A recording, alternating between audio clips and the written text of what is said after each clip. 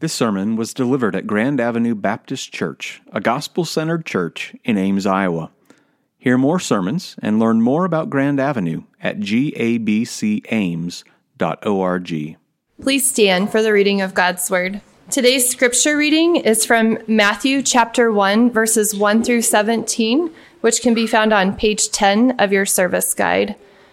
An account of the genealogy of Jesus Christ, the son of David, the son of Abraham.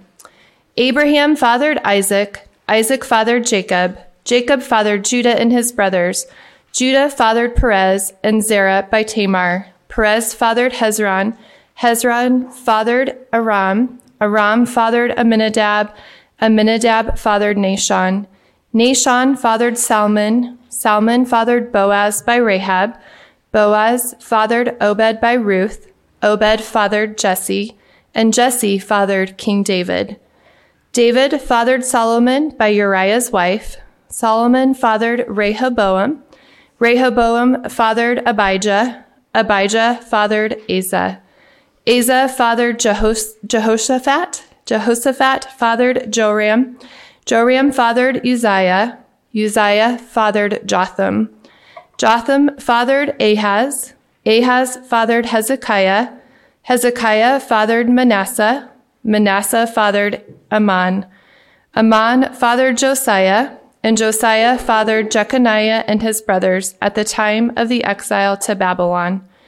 After the exile to Babylon, Jeconiah fathered Shealtiel, Shealtiel fathered Zerubbabel, Zerubbabel fathered Abiad, Abiad fathered Eliakim, Eliakim fathered Azor, Azor fathered Zadok, Zadok fathered Achim, Achim fathered Eliad, Eliad fathered Eleazar, Eleazar fathered Matthan, Matthan fathered Jacob, and Jacob fathered Joseph, the husband of Mary, who gave birth to Jesus, who is called the Messiah.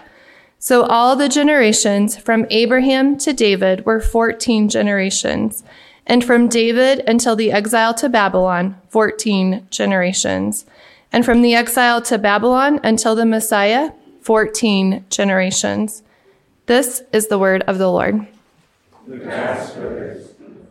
Good job, Tamara. A lot of names. We'll keep that handy as we get into Matthew here in just a moment. You may want to circle some of those names as we talk about the people that are in that list. The first thing I want to do before we get started is thank Esther Walker. There she is. Hold up your hand, Queen Esther. There we go. Did a great job with fellowship last night, and she had lots of good help. If you got to come, I know you had fun, ate some good food. If you missed it, we missed you. And hopefully next time you can make it to that fellowship time. And it was really good. Fellowship hall was slap full of people. And yeah. So this morning we will begin a journey through the Gospel of Matthew. And let me begin by a few brief introductory words about the book. First, the word gospel means good news. It means good news. It's something you proclaim. That's what the gospel is. It is a message to be proclaimed. And Matthew's account of the gospel is the account of Jesus Christ's life, telling us that he is the Son of God, the Son of David, the Son of Abraham, and many other titles that he holds. And we'll look at a few of them here this morning. Also, Matthew's gospel is one of four gospels. So you have Matthew, Mark, Luke, and those are very similar in content. And then John's gospel, they're all four very similar. And so they are all four gospel accounts of Jesus' life. They tell us how Jesus came to earth and what he did while he was on the earth and what he said, what he accomplished through his death and resurrection. And that's what we're going to find in Matthew's gospel. That's what you'll find in all four gospels. That's what you'll find through the letters that are in the New Testament. So, one moment. Hey, Josiah, would you turn that fan on up there? It's hot up here. That's a nice problem, isn't it? After winter, you get up to preach and you're already hot. That means I can just keep right on going, right? Matthew is the author of the gospel that bears his name. I should keep going, or I will take a detour here. Don't need me to do that. But hardly any scholars dispute that Matthew wrote his gospel. And he wrote the gospel of Matthew some 20 to 30 years after Jesus' ascension into heaven. And so it was written somewhere between 50 and 60 AD, give or take a few years there. And Matthew's gospel account of Jesus' life is not intended to be a comprehensive biography. I think sometimes when we look at the Gospels, we're thinking, well, we're going to get a biography of Jesus' life. It's not a biography. It is intended to communicate a very intentional details about Jesus' life and death. And it's not even written in chronological order. And so if you expect it to be a gospel that's in chronological order, it's not written in chronological order. There are some chronological accounts in there, but the whole gospel is not a chronological account of Jesus' life. Matthew wrote his account of Jesus' life and ministry, like I said, for a very specific purpose. And he wanted to show that Jesus is the Old Testament Messiah that was promised by God. And he wanted to demonstrate that Jesus was, like I said earlier, the Son of God, the Son of David, the Son of Abraham, who fulfills all the Old Testament promises. Now, we just went through Isaiah and we saw a lot of those promises. And so the good thing about going through Isaiah and going right into Matthew leans heavy into Isaiah. And that's going to inform us a lot and help us a lot as we look at the Gospel of Matthew.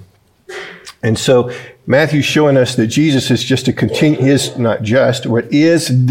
continuation of the story that began in Genesis. And that's what he is telling us. Matthew's gospel will also find some very popular passages of scripture about Jesus. We'll find accounts of his life and teaching, his birth, his temptation in the wilderness, the Beatitudes. The Sermon on the Mount is always one that is very familiar to people. The Golden Rule is within that. The Lord's Prayer is teaching on divorce and church discipline. We'll see the Great Confession by Peter, and we'll conclude with the Great Commission sometime next year, right? I think next year, or maybe the year after that. It's going to be a long series.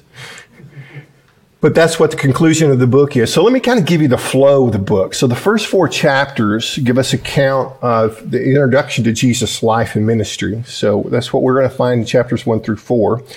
And then the last 3 chapters, 26, 27, and 28, they are about his suffering, death on the cross, and his resurrection from the dead. And the bulk of Matthew's gospel in chapters 5 through 25 cover his teaching ministry, or his teaching and his ministry. And so we're going to spend a lot of time right there. And so when we see that there's that much attention given to his teaching and his ministry, what we learn about the Gospel of Matthew is that it is an excellent gospel to teach followers of Christ how to follow Christ. It's a I don't want to call it a manual for discipleship, but because it doesn't lay it out like a manual. We have this idea of manual that's going to be this, this, and this. But the thing about the gospel is that it really teaches disciples of Christ how to be a disciple. And that's good. And that's good. So by the time we finish the Gospel of Matthew, prayerfully, all of us have become more devoted to Christ, more in love with Christ, more in awe of God's plan to save sinners. And so that's a few things I wanted to introduce the book with. Let's go to the Lord in prayer, and we're going to dig into these verses. Father in heaven, we thank you so much for the Lord Jesus Christ. And Lord, may you stun us this morning with how you brought salvation to this earth through your Son and through a line of sinners that when we see their lives, will marvel at your saving grace toward them and marvel at your saving grace toward us, because Christ is the Holy Son of God. And we bless his name this morning. Amen. So, Stacy and I went to Texas last week, and we need to visit our family. I appreciate Pastor Eric finishing up Isaiah, and it is very, very good exclamation point on the end of that book. I love the way he titled it, The End, because the week before I titled mine In the End, and then his is The End. So it's pretty cool. But we went to Texas last week. We need to check on our parents and visit them. And when we go down, there's usually a few things we need to do to help them out as they age. And while we were down there, Stacy's dad wanted her to help him get his driver's license renewed. And to get them renewed, they had to drive to a town about 20 miles away. And he had to collect, by the way, he had let his driver's license expire, okay? So they expired. He has a tough time seeing, and so I told him, I said, you really shouldn't be driving.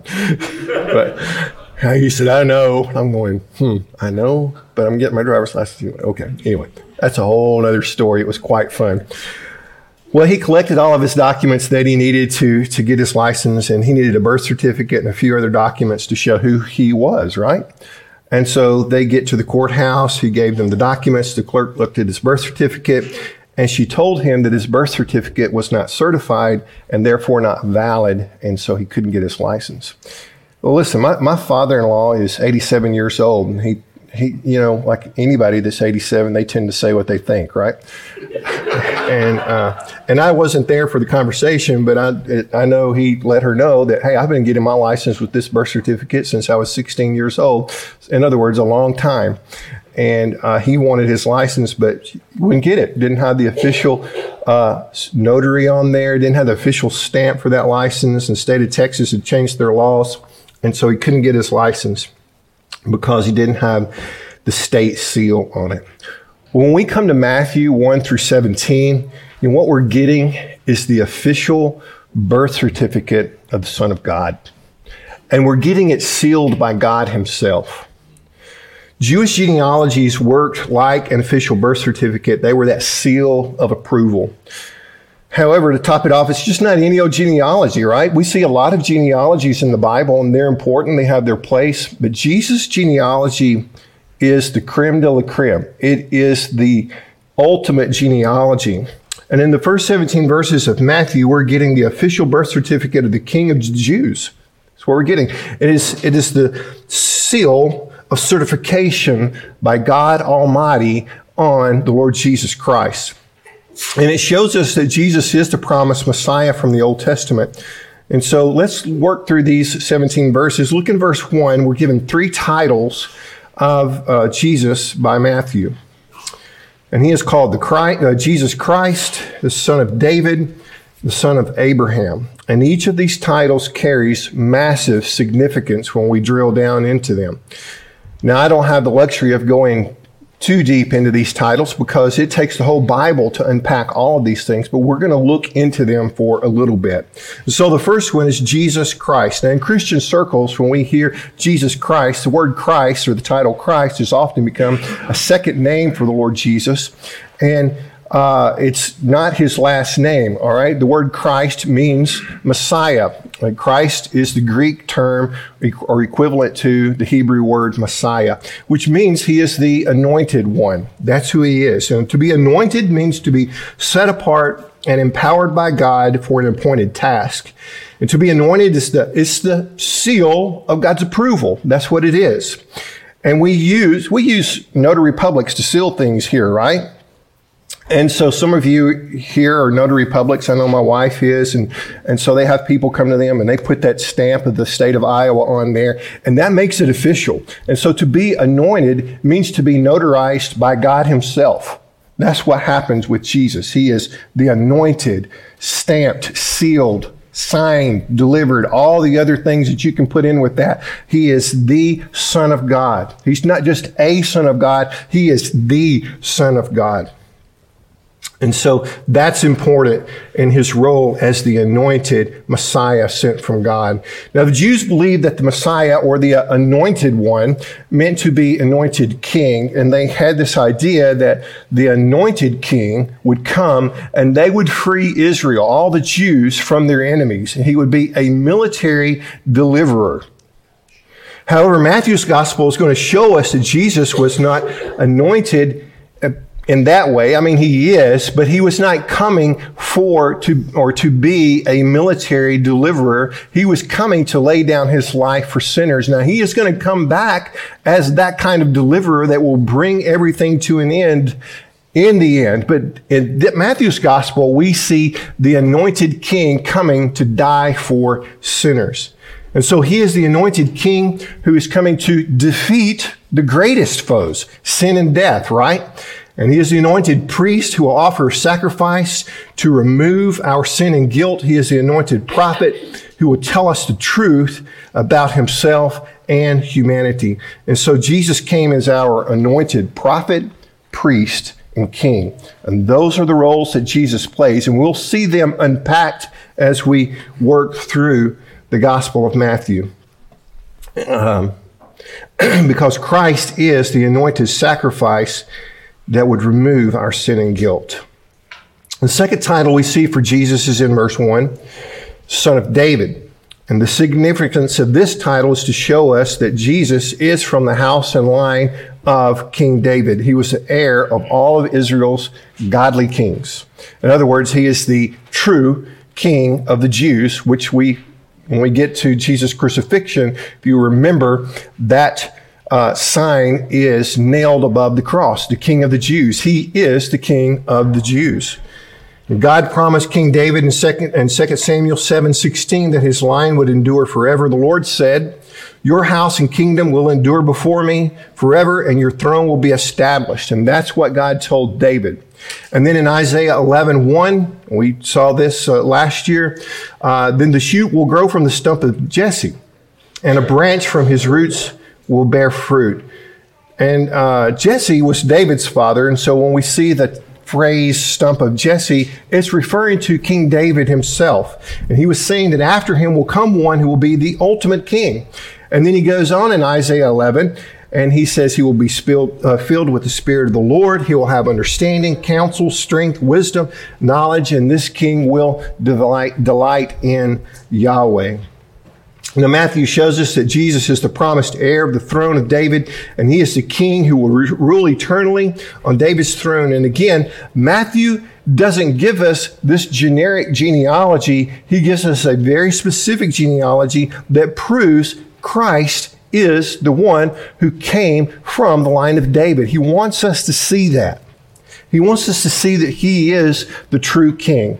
And the last title we see is Son of Abraham. Now, this is an unusual title for Jesus. The significance of this title shows us that Jesus is the fulfillment of the promises made to Abraham way back in the book of Genesis. And so by tracing Jesus' lineage through Abraham, Matthew shows us Jesus' Jewishness and that he is the fulfillment of God's promises made to Abraham. So we need to remember what God told Abraham in Genesis 12, verses 1 through 3. The Lord said to Abram, "Go from your land, your relatives, and your father's house to the land I will show you, and I will make you into a great nation. I will bless you. I will make your name great, and you will be a blessing. I will bless those who bless you, and I will curse anyone who treats you with contempt, and all the peoples of the earth will be blessed through you." Now that's in Genesis 12. Then we go to Genesis 15, 5 through 6. God told Abraham, took him outside. He said, "Look at the sky and count the stars if you're able to count them." Then he said, "Your offspring will be that numerous." Abraham believed the Lord, and he credited it to him as righteousness. So Matthew's gospel shows us that Jesus is not simply the Messiah for the Jews, but actually he is going to teach us that he is the Messiah for the whole world. It is often said that Matthew's gospel is a Jewish gospel. Well, it is filled with a lot of Jewish things, but he's showing us that he's the Messiah or the Savior of the whole world. I mean, we get to the end of the gospel, what do we find? The Great Commission. The nations are to be taught the gospel of Jesus Christ. So Matthew expects us to remember when he brings Abraham, the title Son of Abraham, into this, that Abraham was a Gentile. We don't often think of that, but he was not just any Gentile. He was a sinful Gentile. He was a pagan before God called him and covenanted with him. And so when God called Abraham and he believed God, he became the father of all of those who were saved by faith in Christ. That's what the significance of that title is. It doesn't, they're saved by the grace through God through faith in Jesus, regardless of who they are, where they're from, or what they've done. Well, let's keep working through Jesus' ancestry. When we look deeper into his ancestry, we notice some interesting characters in his genealogy, don't we? He said they're not all Jews. They're not all saints. Well, as a matter of fact, none of them are saints, right? The list is not all men like most genealogies are. Usually they're just listed by the fathers. But we find many women in this, 5 women actually, in this list. But they're all sinners. And in verse 2, we find the patriarchs, right? Abraham, Isaac, and Jacob. And these men had their own sordid stories, if you know anything about them. Abraham struggled with his faith. He was a liar. And that was some of the things he did after he came into relationship with God. Isaac followed in his father's footsteps, didn't he? And then Jacob was the worst of the lot. And he was a deceiver, a liar, and a crook. I mean, until the Lord got his attention, until the Lord got all 3 of these men's attention, right? They weren't following the Lord. I mean, they struggled, but the Lord used them. And when we consider the genealogy of David onward, we see a list of kings, some of who were good kings and some of who were not. Well, many were not. They were just beyond wicked, quite honestly. But we see David, Hezekiah, and Josiah in this list, and they were great kings, but they committed some spectacular sins. David committed adultery and murder. Uzziah was prideful and thought he could perform the role of a priest, and he burned incense in the altar of God, and God struck him with leprosy. I mean, he was a good king, but that's what he did. Hezekiah was a proud king, and we learned in Isaiah that he showed off toward the end of his reign as king. He showed off the riches of Judah's treasury to Babylon, and that eventually led to their deportation, didn't it? And then we learn also that when he found out what was going to happen, that he cared very little about future generations, did he? He said, well, it's going to go well for me, but sorry for the rest of you guys. And those were the good kings. And among the wicked kings in Jesus' line were Ahaz, and he worshiped pagan gods. He defiled the Lord's altar when he replaced it with a pagan altar. That's what Ahaz did. He's in the line of Jesus. Manasseh, probably the worst of them all, openly promoted worship of Canaanite gods. He murdered innocent people. He used infants as burnt offerings to the pagan god Moloch. Just throw them in the fire. That's what he did. Wow. And Jesus came from this line of kings. Matthew also lists 5 women in Jesus' genealogy. And it's unusual, like I said earlier, to find women in a genealogical list. Lineage is usually traced through the fathers, but Matthew wants us to see the role of women, the role that women played that led up to Jesus' birth. Tamar is mentioned in verse 3. She was a daughter-in-law of Judah. If you know the story, her husband was Judah's son, and then he died. And then Judah promised Tamar to his younger son when he came of age. But Judah never fulfilled his promise, and so Tamar took things into her own hands, didn't she? And she deceptively played the role of a prostitute with Judah in order to gain advantage over him. And when Judah realized she was pregnant, he became furious. He thought she had been out sleeping around and was actually becoming a literal prostitute. So he became furious, and then she revealed that she was pregnant by him. And Judah declared her to be more righteous than him. He marries her, and she becomes the mother of Perez. Wow.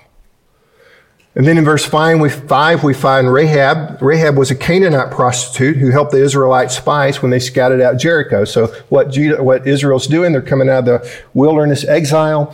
They're coming into the promised land. They get to Jericho. Rahab, the prostitute, helps the spies as they begin to scout out the city. And she protects them. She hears what God is doing. She learns about God. She places her faith in God, protects these spies, sends them on their way. Then, when the Lord destroys Jericho, Rahab is protected. And then she's folded into the community of faith. She marries Salmon and gave birth to Boaz. Wow. Boaz was a key figure in David's line. His birth leads us to Ruth, and the woman he would eventually marry. Ruth was not a Jew, if you know that story. She was a Moabite woman. And so Naomi and her husband and her sons moved to Moab because there was a famine in the land of Judah. So they moved to Moab where there was bread. Her sons meet Moabite women. They marry them. And then Naomi's husband dies. Her sons die. So her daughter-in-laws are without husbands.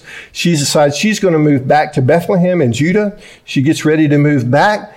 Ruth says, I'm going to go with you. She covenants with Naomi. Your God will be my God. And where you live, I will live. Where you die, I will die. May Lord strike me down if I'm going to be separated from you. She made a covenant with her. And so she moves back to be in covenant with God through Naomi. Well, Boaz was a kinsman redeemer to the family. He meets them, begins to show mercy to them. He sees how industrious Ruth is. Ruth makes a bold move, doesn't she? She goes to the threshing floor one night, and she goes down there and she covers herself with Boaz's blanket. He's impressed by her industriousness, her ingenuity, and her boldness. And so he goes and does all the things he needs to do in order to take Ruth to be his wife. Well, she gave birth to, I lost my train of thought. She gave birth to Obed. And Obed was the father of Jesse. And Jesse was the father of King David. So there we go. We see the line continuing. And we're kind of looking at some of those things. You may frown a little bit. Wow, that's kind of a little off things, not actually doing things exactly right. That's okay. Those things, sin doesn't thwart God's plan, does it? Sometimes we think it does, but it doesn't. And we get to the next woman in verse 6, and her name is Bathsheba, but her name is not mentioned in this verse. She's referred to as who? Uriah's wife. Now, any Jew who heard her referred to as Uriah's wife knew the story that Matthew was referencing. He was pointing to the illicit relationship David had with Bathsheba, and David lusted after her, so he took her to himself. He committed adultery with her while Uriah was away at war. She became pregnant by King David, so in order to cover up his sin, he has Uriah sent to the front battle lines where he is killed. And then what happens? The baby that she was pregnant with died. He grieves that. He eventually takes Bathsheba to be his wife. They have another child together. His name is Solomon, arguably one of the greatest kings in the history of Israel. And so those are four of the women that are listed in Jesus' lineage. And the last woman mentioned here is Mary, and we find her in verse 16. And later in chapter 1, we learned that she's not just any woman, but she was a young girl who was a virgin. And she was engaged to be married to Joseph, but they found to be with child. She had conceived by the Holy Spirit, and there was no sin involved in Jesus' birth, but the situation was enough to raise eyebrows in the community, right? They thought something funny had gone on, or something miraculous had gone on, and she was pregnant with the Lord Jesus Christ. Well, listen, these women had critical roles in the lineage of our Lord Jesus Christ, and we just drilled down into a few of these lives here and a few of the men's lives. And one of the things that we find that is consistent through all the people that are listed here is that they're all sinners. They're all sinners. And they didn't thwart God's plan by being sinners. What do we learn from Jesus' genealogy? Here it is. First, we learn that God keeps his promises. He keeps his promises. He promised through Abraham that his children will be a blessing to the nations. And in Jesus, that promise came true. Jesus is the king in the line of David who came to fulfill the promise of God. And one day, Jesus will return and he will restore all things to what they ought to be. There will be a new heaven and a new earth, as we saw at the end of Isaiah. Jesus will make all things new. Sin, decay, corruption, sickness, and death will be no more. We will be led out of this exile into our glorious home. And that's what Jesus will do. the true Moses, the true and better King David, the true and better Abraham. He is the ultimate Messiah.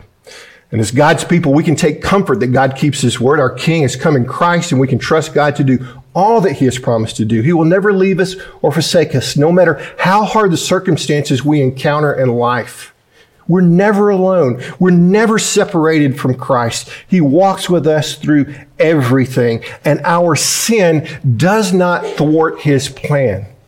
He works with us. He forgives us, and he helps us and strengthens us through that. Second, in Jesus' genealogy, we're reminded of the sinfulness of humanity. And Jesus' lineage was filled with sinners from start to finish, and some were worse than others. We can see that. But what we know is that all need a Savior. All sinners need a Savior, except for Jesus. Sin is the one trait that's inherited in this genealogy. He didn't inherit any sin, but we are all born sinners in need of a Savior. And so we're reminded of the sinfulness of humanity as we look at this genealogy. Third, through Jesus' genealogy, we learn that God's promise to save the Gentiles was not an afterthought. It's not an afterthought. Now, that may be a foregone conclusion for us. We kind of go, well, I understand that. But it wasn't necessarily so when this gospel was written. They weren't thinking that way. Why would God save the Gentiles? When we see the list of names, these Gentile women that were listed in Jesus' lineage, we realize that Christ came for all people. Anyone who will turn from their sin and trust him, no matter how bad they are, no matter how many mistakes they have made, Jesus came to save both men and women, boys and girls who will admit they are sinners and place their faith in the Lord Jesus Christ. That's what he came to do. Fourth, we should read this list of names and be thankful for what Jesus did. And though he was the Son of God, he humbled himself, he took on human flesh, and he came to earth in the form of a servant, being born of a woman into a long line of sinful humans. And because of what he did, no one is beyond saving. No one is beyond saving. Now let me conclude with this thought. Jesus' genealogy is a legacy of grace, not because the people in his lineage were saints, but because of the promise of grace from God. Sin and sinners didn't keep God from fulfilling his promise to save us. Often we may think we're beyond saving because of the sins we've committed. You see, we will think that. I'm just too bad. I'm too far gone. I can't be saved. I've made too many mistakes. They've just piled up. It's just, God would never love me. God would never save me. It's kind of like thinking, the Jews thinking, how would God ever save the Gentiles? See, we think that way too, don't we? We think that way. It's the reason I brought that up, because we think, we understand God saves the Gentiles. No, you don't. No, I don't. Because sometimes I think, how could God love me after I have sinned? Why does he even put up with me? Listen, my sin does not keep God from loving me because of what Christ has done. Because of what Christ has done. We may believe this if we didn't grow up in a Christian family or attend church, that our situation is hopeless. I mean, look at the dysfunction in my family line. How in the world would God put up with me? How could God save me? I didn't grow up in a church. There's horrible sins in my family. God would never love me. He would never consider saving me. So friends, the sovereign grace of God does not come from a genealogical list or a lineage or ancestry that's filled with saints or from a holy bloodline. No one is ever saved because they were born into a certain family, had certain parents, or had anything like that in their past, powerful relatives or anything. The sovereign grace of God comes from the heart of Almighty God, who sent the Holy Son of God through a long line of wicked sinners. And Jesus showed up at the appointed time to fulfill the promise of God to save those who would come to him in faith and repentance. Now listen to me. That may be you this morning. You may think you're too far gone, but you're not. You're not. The only thing you bring to your salvation is your sin. You know what? That's good news. because Jesus died to pay for your sins. If you've yet to trust him today, come to him in faith. Secondly, as I close, this is not to say that it is unimportant to have godly families. It is. If you're a parent here, it's vital that you practice your faith and pass along a legacy of faith to your children and your children's children. And you may be the only follower of Christ in your family, and that's okay. Let a new legacy of faith begin with you. Live boldly for Christ. Teach your family how to follow Jesus. Remember the saving grace of God as a gift. It doesn't mean your faith will be inherited, but you plant seeds. Grace comes from God, but we plant the seeds of that faith. We teach them God's word. We share the gospel with them. We show them how to follow Christ. And then we pray for God to water that seed, to open that heart, to open blind eyes, to open the ears so they can hear. See, we can't impart grace, but we can show them the way, right? Train up a child in the way they should go, and they will not depart from it. We have to take hope in that. For those of us who have children that aren't following the Lord, man, that gives me hope. I don't know about you, but it gives me hope. Because I'm going to say too much. What I'm going to do. But we do that. That's our role as parents. And we pray for God to save them. Model your faith to your family members. Share the gospel with them. And then pray and cry out to the Lord to save them, right? That's what we do. Because, hey, listen, here's the good thing. Grace, the legacy of grace is a promise. That's better than a bloodline. That's better than ethnicity. That's better than ancestry. A promise from God is better than anything. That's what we pray for, right? That's what we pray for. May the Lord do that in your family. May you be that kind of parent and model your faith for your family in that way. May we be that kind of church that teaches our children in that way. Let's go to the Lord in prayer.